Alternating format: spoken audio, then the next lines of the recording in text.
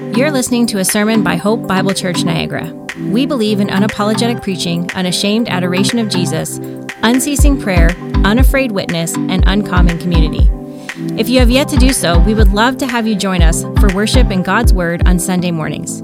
For more information, visit us online at hopeniagara.ca. Thanks for listening. A number of years ago, I was in a church service in which there was kind of a quiet moment in the service, and I was sitting in the pew where I was, and I looked over, and a few rows ahead of me, sitting on the aisle, was a man who was there in church, but he was sound asleep.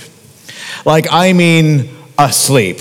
Like, he was so asleep that there was drool coming out of his mouth. And not just a little bit of drool. He was so asleep that there was a string of drool going from his mouth all the way to the floor, and it was fully connected. Now, I'm saying that's a little disturbing this close to lunch. I'm just telling you to illustrate the fact that dude was asleep. Now, don't feel at all like I'm sort of gonna now wedge into you and to say, I saw somebody sleeping here. People who know me well know that I myself have fallen asleep at inopportune and inappropriate times. So I'm not up here criticizing. And in all fairness, who knows that the man may have got off a night shift or maybe he's not sleeping well or something like that. And if you know what that's like, or maybe some medications you're taking, there's times in which you don't want to fall asleep, but you just can't keep your eyes open. We know that feeling. But the reason I share it is because it wasn't lost on me that we're in a worship service and he was fast asleep. But here's the thing. It's been my observation that, even people who are wide awake in church can be every bit as unengaged as the person who's in the first or second stage of REM sleep. You can be present, eyes open, looking at me, but preoccupied. You can be participating here in terms of singing the song and singing along, but in your heart and your mind, disengaged or distracted or daydreaming. Or I find this is just every bit as common. We find ourselves showing up in church and we come with maybe a dullness of heart that comes from a real familiarity. I'm used to this place and I'm used to these activities. And we kind of forget sometimes what it is that we're here to do. And namely, that is to worship God. The author of Ecclesiastes, he saw this issue in his day.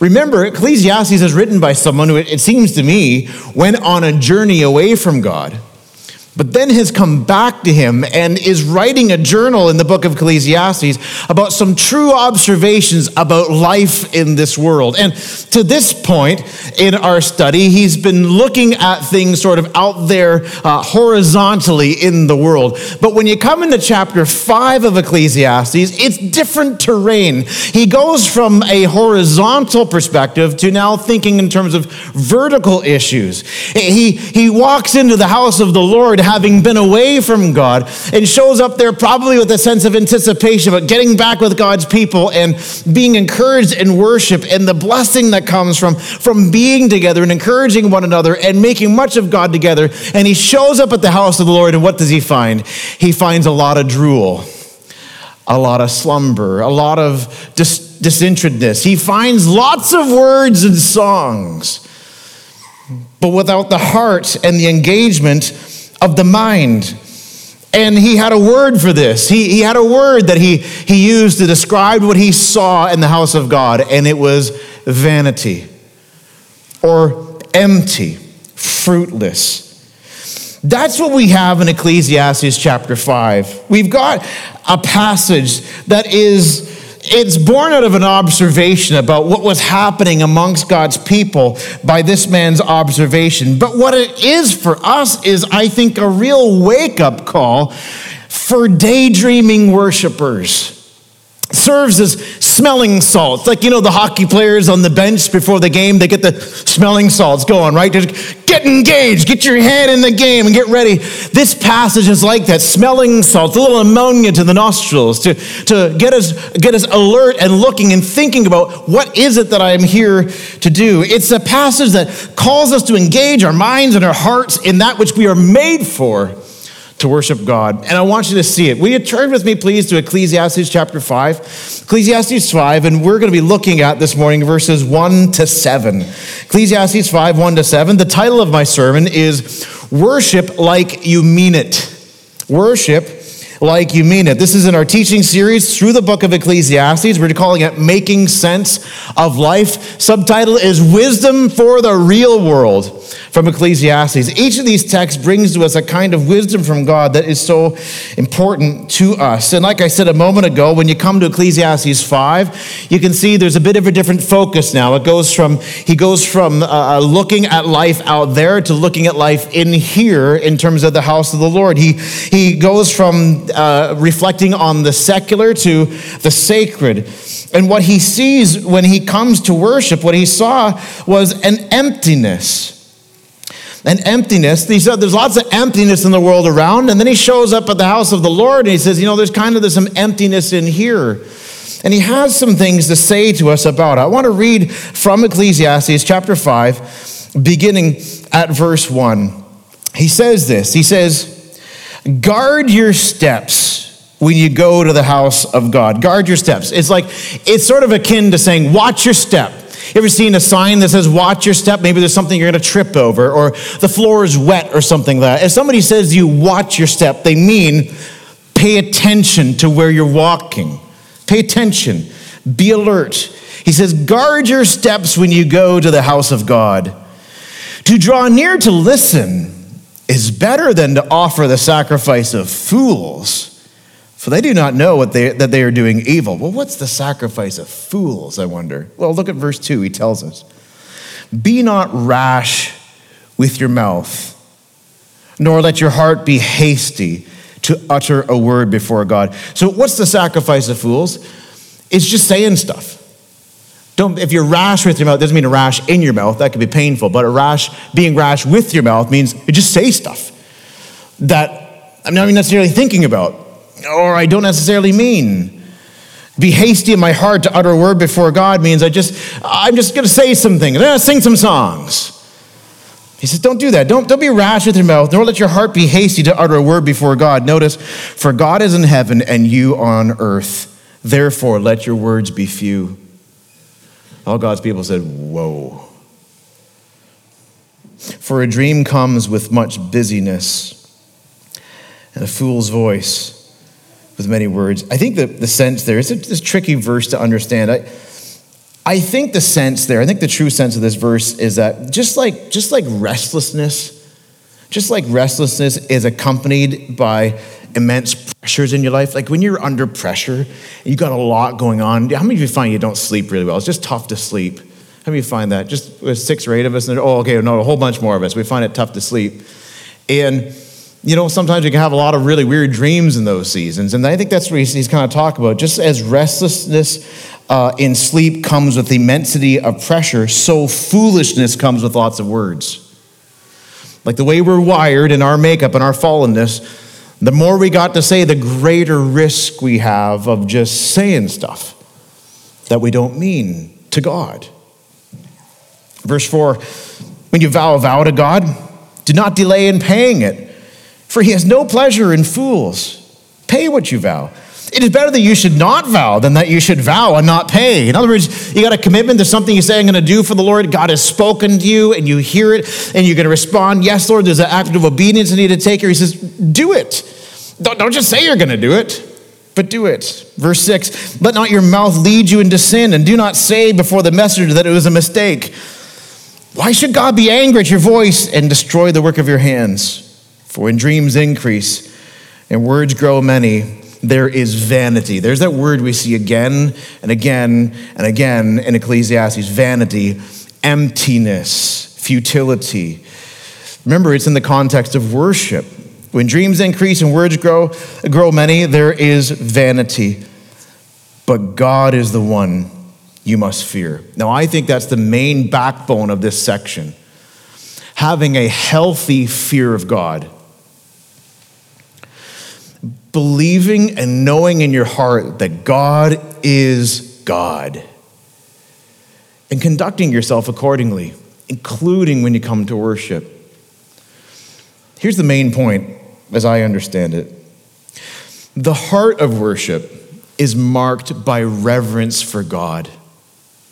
The heart of worship, the heart of a true worshiper, somebody who exalts in God, somebody who delights in God, is a person who has a reverence for God.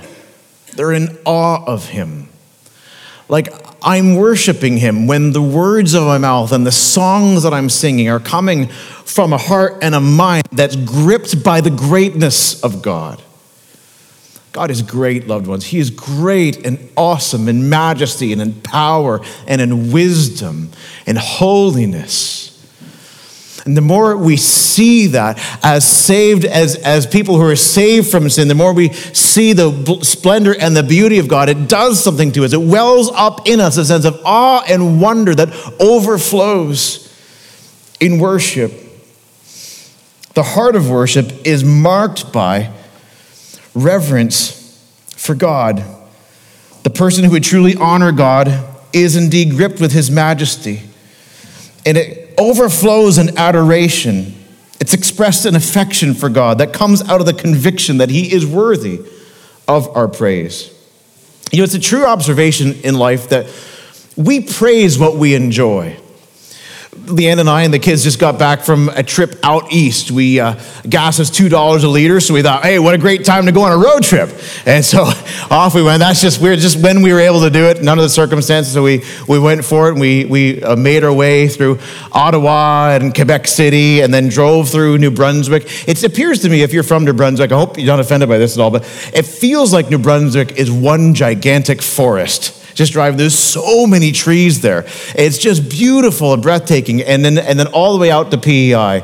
And all along the way, I'm at the wheel of the van, and going along there, and we'll come around the bend, and all of a sudden just opens up into this breathtaking scene, just like a painting, only it's the real thing, like this river and a lake and maybe a mountain in the background and trees. Like, oh, look at that. I hear all the time, I just hear myself saying, look at over there. Oh, look at that. Oh, look at that. Now, some members of my family, I've got earbuds in, and they're on their devices, killing time. So I don't know that they're really looking at that. But it's a true observation for me that when I see beauty or something that takes my breath away, I just can't help it. Look at that. Look. Because it's true that we praise what we enjoy. And when we see that which is awesome and remarkable, we can't help but say something about it. And it's never more true than when we encounter God. When we see with the eyes of our heart something of him. That's why I said to you that I think the key imperative is in verse 7. At the end of that verse, God is the one you must fear. Not a kind of fear wherein we avoid God, but a kind of healthy fear by which we take him seriously. What Solomon is observing when he came into the house of the Lord is that there was a lack of fear of God, a lack of reverence. Kidner, the commentator, Derek Kidner, he picks up in this word dreams in verse 7. See that word dreams? For when dreams increase and words grow many, there is vanity. He suggests to us that the idea here is that worship has been reduced to verbal doodling. I like that phrase, verbal doodling. It's just fun to say. Try it, verbal doodling. It's just, I don't know, it just sounds like something cheesy and tasty, but it's not when it's worship. Do you remember the Etch-a-Sketch? How many of you remember the Etch-a-Sketch? Remember, like, oh, yeah. So for young people, this was like the prehistoric iPad. Because what you got, it was this plastic thing. It had a red frame in it and a little screen in the middle. And there was these two yellow knobs, right? Like, doesn't this take you back? And you could just sit there. And what you do with an Etch-a-Sketch is you just lay hold of these two little yellow knobs and you just start spinning them and you turn them. And as you do, a line starts to appear. And you can make it go this way and that way. And it's like super fun. They ought to bring it back. And when you're done, you just take the thing, shake it. You got a clean slate. You start all over again. Now, when you're playing with an Etch-a-Sketch, you might have an idea in your mind, but really the whole idea is you just doodle. Just let your fingers lead you and see what happens, what kind of artistry emerges. You don't need a whole lot of mind engagement and care. That's not the point of an Etch-a-Sketch. If that's what you're into, then learn to paint. If you got an Etch-a-Sketch, though, just have fun. That's what it's about. Kidner, when he looks at this verse, thinks about, for when dreams increase and words grow many, there is vanity. It reminds us that, what the author is showing us here is that he shows up the worship service and people are singing songs and praying prayers and saying praises, but their hearts and their minds are disengaged. They're just doodling, maybe drooling. Worship. The origin of our English word for worship comes from the idea of worthiness. Somebody who's worthy of being worshiped. The New Testament idea of when we see the word worship is the idea of falling prostrate, falling on your face before one who is great, acknowledging greatness and God's greatness and my smallness, acknowledging that he's worthy of my adoration. And so when I worship, I express his worthship. I worship. We ascribe to him his worthiness and his greatness and his supreme value. It's expressing honor to God that we believe he deserves. Now, there's more than one sense in which we read about this concept of worship. I'd suggest to you that there's sometimes in Scripture we see that we are called to worship God indirectly. What I mean by that, I don't want to be confused by the word indirect, but what I mean by that is we are called to worship God in terms of how we live our lives. To live our lives as sanctified unto him. For example, I think of a verse like Romans 12, verse 1. It says, present your bodies, that's pretty physical. Present your bodies as living sacrifices, holy and acceptable to God, which is your spiritual worship. So there's a sense in which we worship God by living our lives for him. Jesus has saved us from sin by faith so that we would be people whose lives are lived as worship unto God because he's worthy. We worship God indirectly by living our lives for him. But more prominently in Scripture, when we see that concept of worship, we more commonly see it as worshiping God directly, namely verbally, prayerfully, musically, ascribing to him glory. So, for example, you read a verse like Psalm 100, verse 2. It says, worship the Lord with gladness. Come into his presence with singing. So that's like direct worship of God. Or Psalm 95 and verse 6. Oh, come, let us worship and bow down. Let us kneel before the Lord our Maker. Again, direct, personal worship to God. Or Psalm 96 verse 7, ascribe to the Lord, O families of the peoples. Ascribe to the Lord glory and strength. Ascribe to the Lord the glory due his name. Bring an offering and come into his courts. Worship the Lord in the splendor of holiness. A call to directly worship God, ascribing to him praise and glory. Worship of God is central to the life of a believer, and it's a central function of the local church.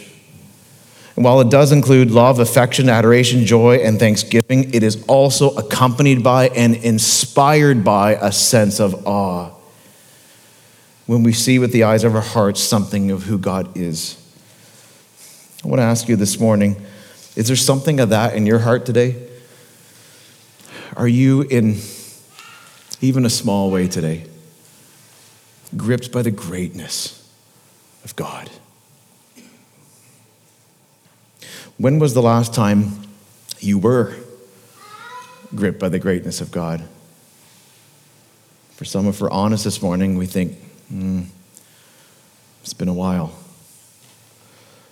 See, the heart of a worshiper is one that's marked by reverence for God. And sometimes we can show up at church and go home and feel like we're missing something. And there could be lots of different reasons for that. But I think a common one is this: a lack of reverence and wonder for God. That's the main point. I think the principle here in this text is this, is that where reverence is lacking, worship is empty. Where reverence is lacking, worship is empty. Again, verse 7, for where dreams increase, that verbal doodling, and words grow many, there is vanity.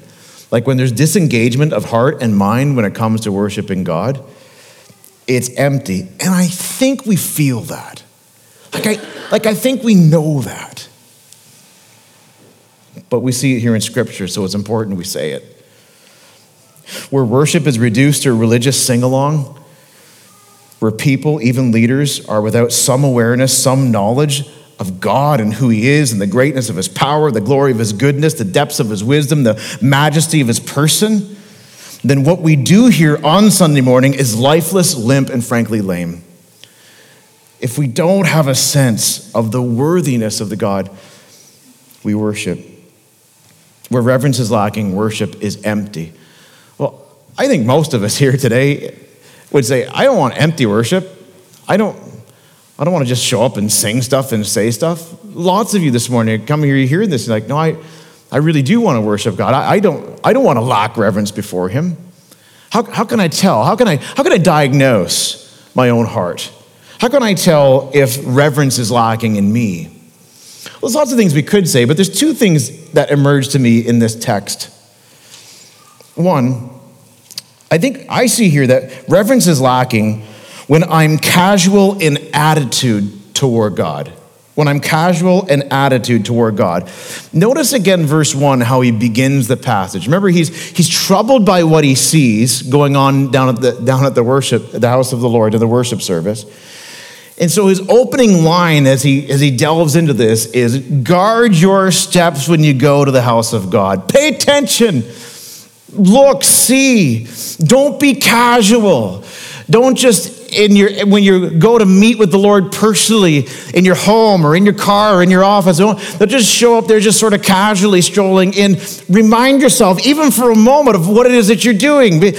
Watch your step here. Think, what is it I am doing here? I'm looking to God. I'm seeking him. God.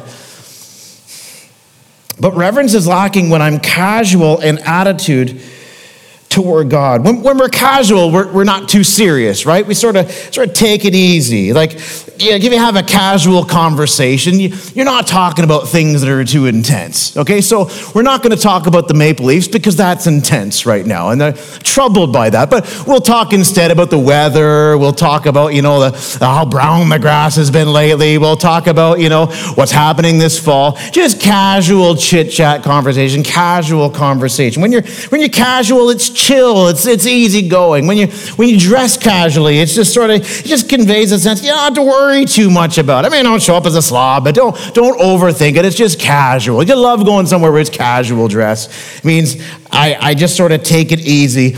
When it's casual, it has everything to do with ordinary, plain, no big deal. But when I have a casual attitude with God, I'm treating him like he's ordinary, plain, no big deal. But he is a big deal. If the attitude of my heart is that this God we're talking about is the big man upstairs, that's what I'm talking about. And maybe in fairness, you've never learned otherwise. I'm so glad you're here. I don't want you to feel judged or put up, but I'm just saying, if your concept of God is sort of like a big grandpa in the sky that hands out Werthers, no, that's not right. That's not him. It's not what he's like. He is God. I have a friend of mine, when he begins his prayers, many times I hear him begin his prayers when we pray together. He says, Blessed are you, O Lord my God, King of the universe. Now, that can become rote. And we can kind of get used to saying that. But when I hear him pray it, I don't hear him just going through the motions.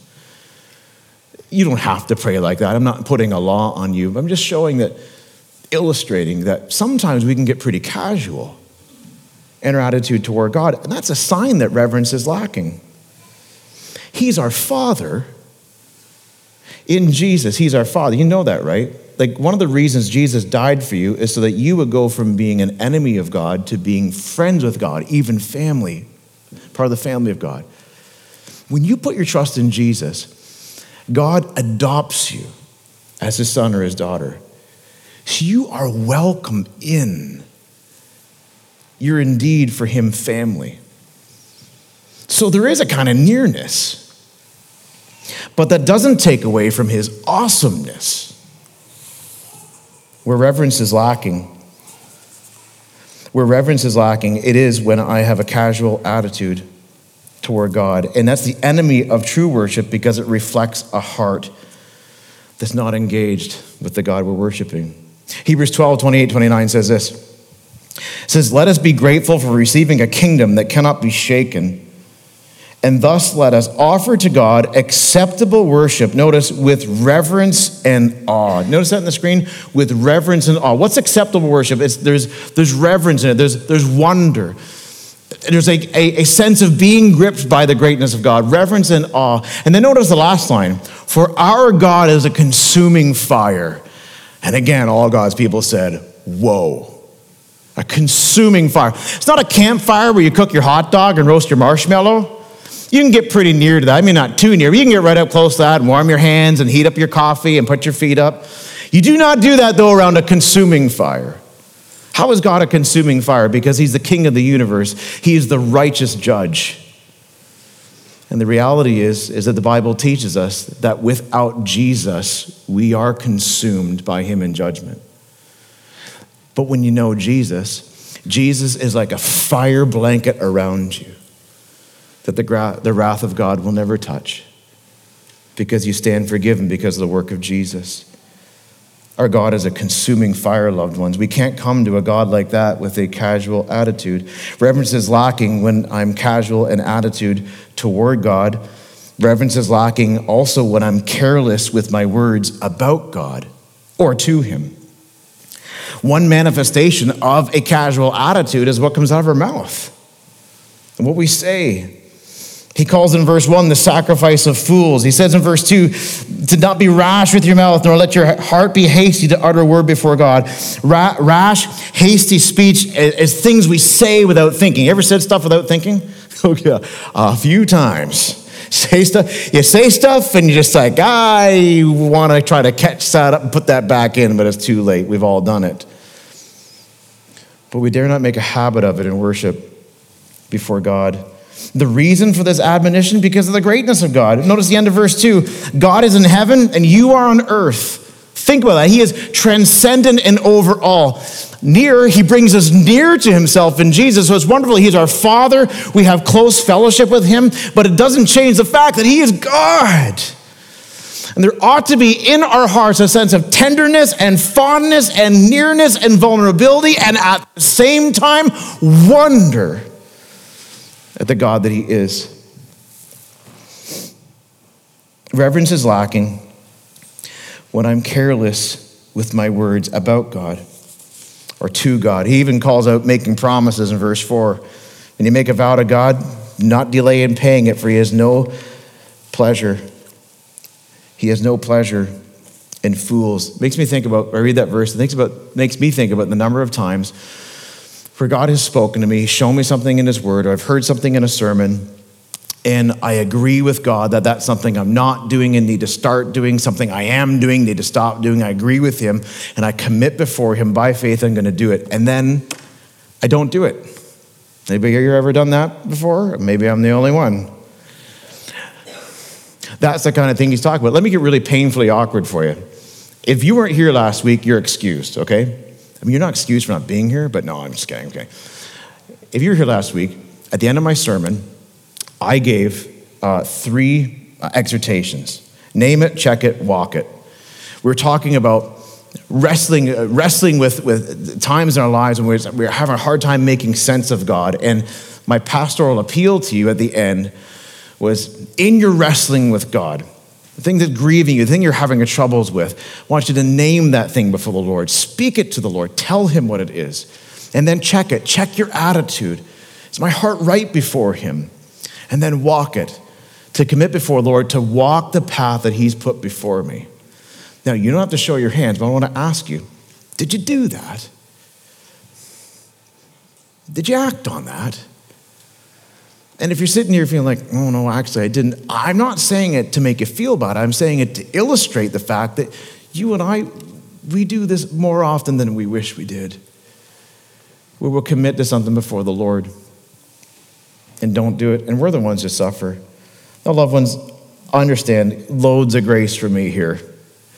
We've got limitations, we've got circumstances beyond our control. But the point is that God is not honored when we commit before him and don't follow through.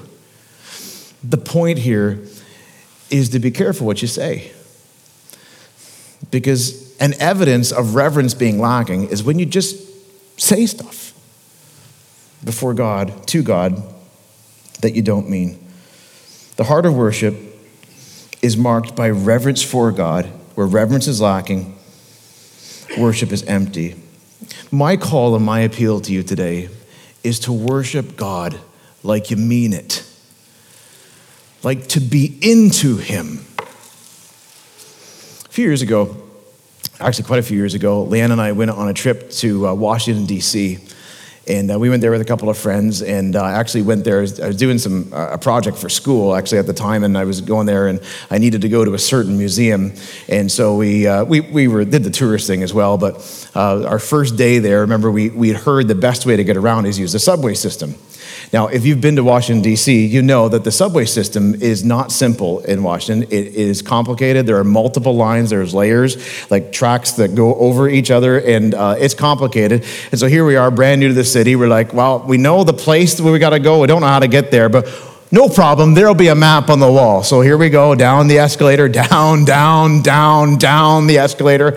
And then we walk over to the map, and there it is. And all these different lines are all in different colors. And it looked like a rainbow on drugs or something. Like it was just everywhere. And we're standing there, totally confused. So I did the truly manly thing, and this is truly manly. I went and I asked for help. I went over to the booth, and there was a guy working in the booth. He's kind of slumped over there looking. And I'm like, I don't know how this is going to go. But I'm like, excuse me, sir, we're trying to get to this museum. Can you help us figure out how to get there? He leans forward. He's like, just a minute. I'm like, oh boy. He's like, have I got the employee of the month here, or do I have the employee of the month? What's this going to be? He stands up and he hitches up his belt. Now, when he stood up, this man filled that booth. And he stepped out of the booth and he walked over. He's like, follow me. And we all just sort of follow over behind him. And we go over to this board. And he turns around and he says, students, this is a map of the subway system for Washington, D.C. You will notice that there are different colors. Each color represents a different line, a different kind of train. You, my friends, are going to a stop, and your stop is going to be Smithsonian. That is going to be on the orange line, so you'll be wanting the orange train. What line are you looking for? Orange. Very good. You're going to get the orange train. You're going to go down these escalators onto the platform, and you will watch for the train, the orange train again. It will come, and it will take you to your destination. When you get to Smithsonian, you will step off your train, and you will have arrived at your destination. And we said, oh, thank you very much. And so he asked us, so what train line do you need again? We're like, orange. Very good. And he said, now here are your diplomas. And he pulled out these little subway maps, and he gave each of us a diploma, shook our hands, and he says, now this way. And he showed us the way that he's going to go down there, and you're going to wait on the platform, and your train will arrive soon. We're like, thanks. Amazing. So we go down there in the big city, Washington, D.C., all kinds of people around this busy subway station, and we're waiting there and waiting. And finally, we feel the breeze and hear the train coming, and sure enough, here comes the train, orange on the front of it. That's our train. And then all of a sudden, we heard over the loudspeaker a really familiar voice. Approaching on the westbound track on the orange line is the orange train. So, if your stop is Smithsonian, this is your train. Wow. Now, I remember in that moment thinking, Lord, help me in my life to make people feel the way he made us feel. But I reserve the right to retell the story in that sermon down the road. But I think about this text, and I think, you know what? There is a man who was into what he was doing. Are you into what you're doing when you come to worship the Lord? That's the call. You say, well, how do I do that? How do I get there? Surely it's not just by deciding. No, you'll get nowhere in willpower. You need grace. How do I get that kind of grace? I would suggest to you 3 things. Number 1, be renewed in wonder. Be renewed in wonder. Wonder of God. But well, how do I do that? I have some ideas for you. I think if you're to be renewed in wonder, one very important thing you can do is listen.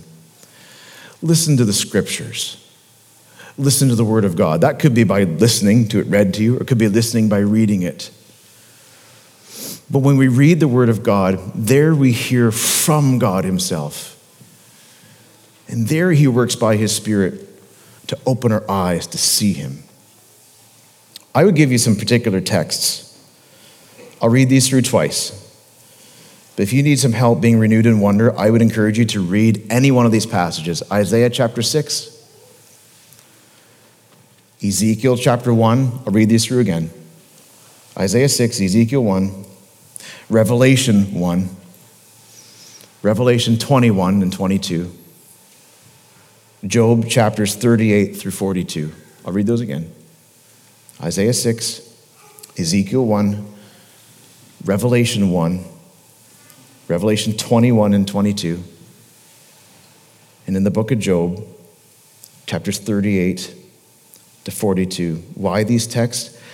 I would just tell you from my own experience that these texts, I have found the Lord uses these to stir up in my heart wonder at God. These are passages in which we directly see something of the glory of God. And there's other passages too. These are just some of my favorites when it comes to seeing the greatness of God. Be renewed in wonder. How do I do that? Listen.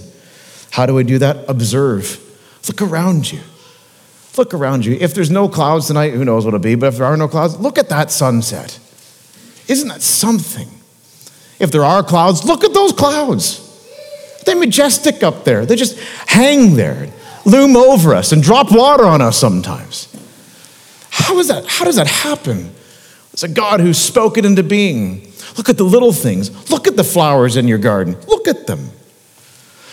Before you smack it, look at that little bug. Look at that thing, the little legs, the little wings. Marvel at the things that God has made. And see there something of his wisdom and his creativity and his power. Look, listen, observe, pray. Pray, Lord, show me your glory. Renew my sense of wonder of you because you are wonderful. But my heart is so dull, Lord. Be renewed in wonder. Listen, observe, pray. Second, be ready for worship. Be ready for worship.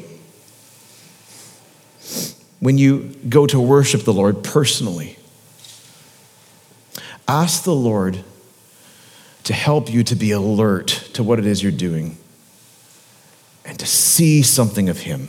Just ask him, Lord, I want to meet with you.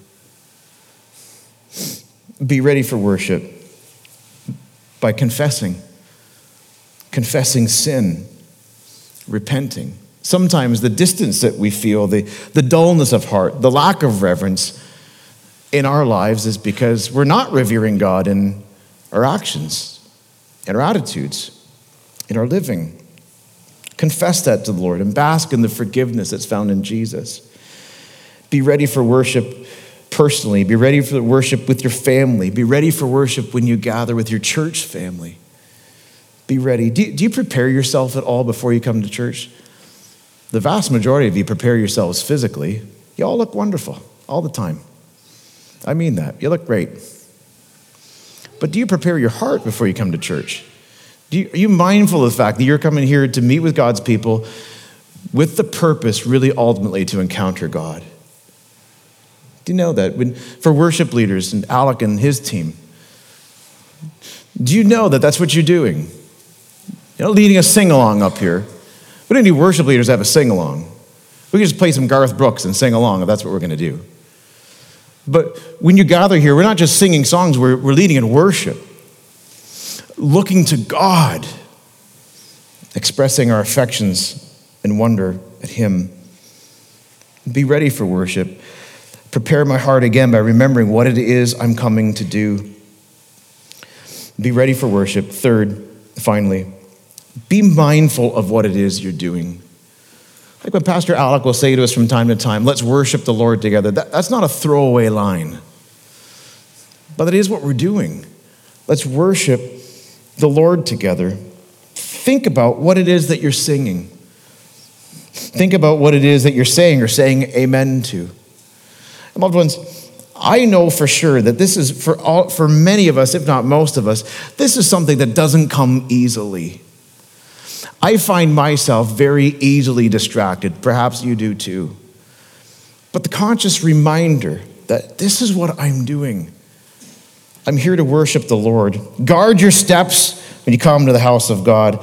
Be awake and alert to what it is that I'm doing. Some of the most precious moments that you will have in your life are those times of worship, personally, in your home, and with your church family, because you're seeking to see God and to acknowledge and honor him. Let's pray about these things together.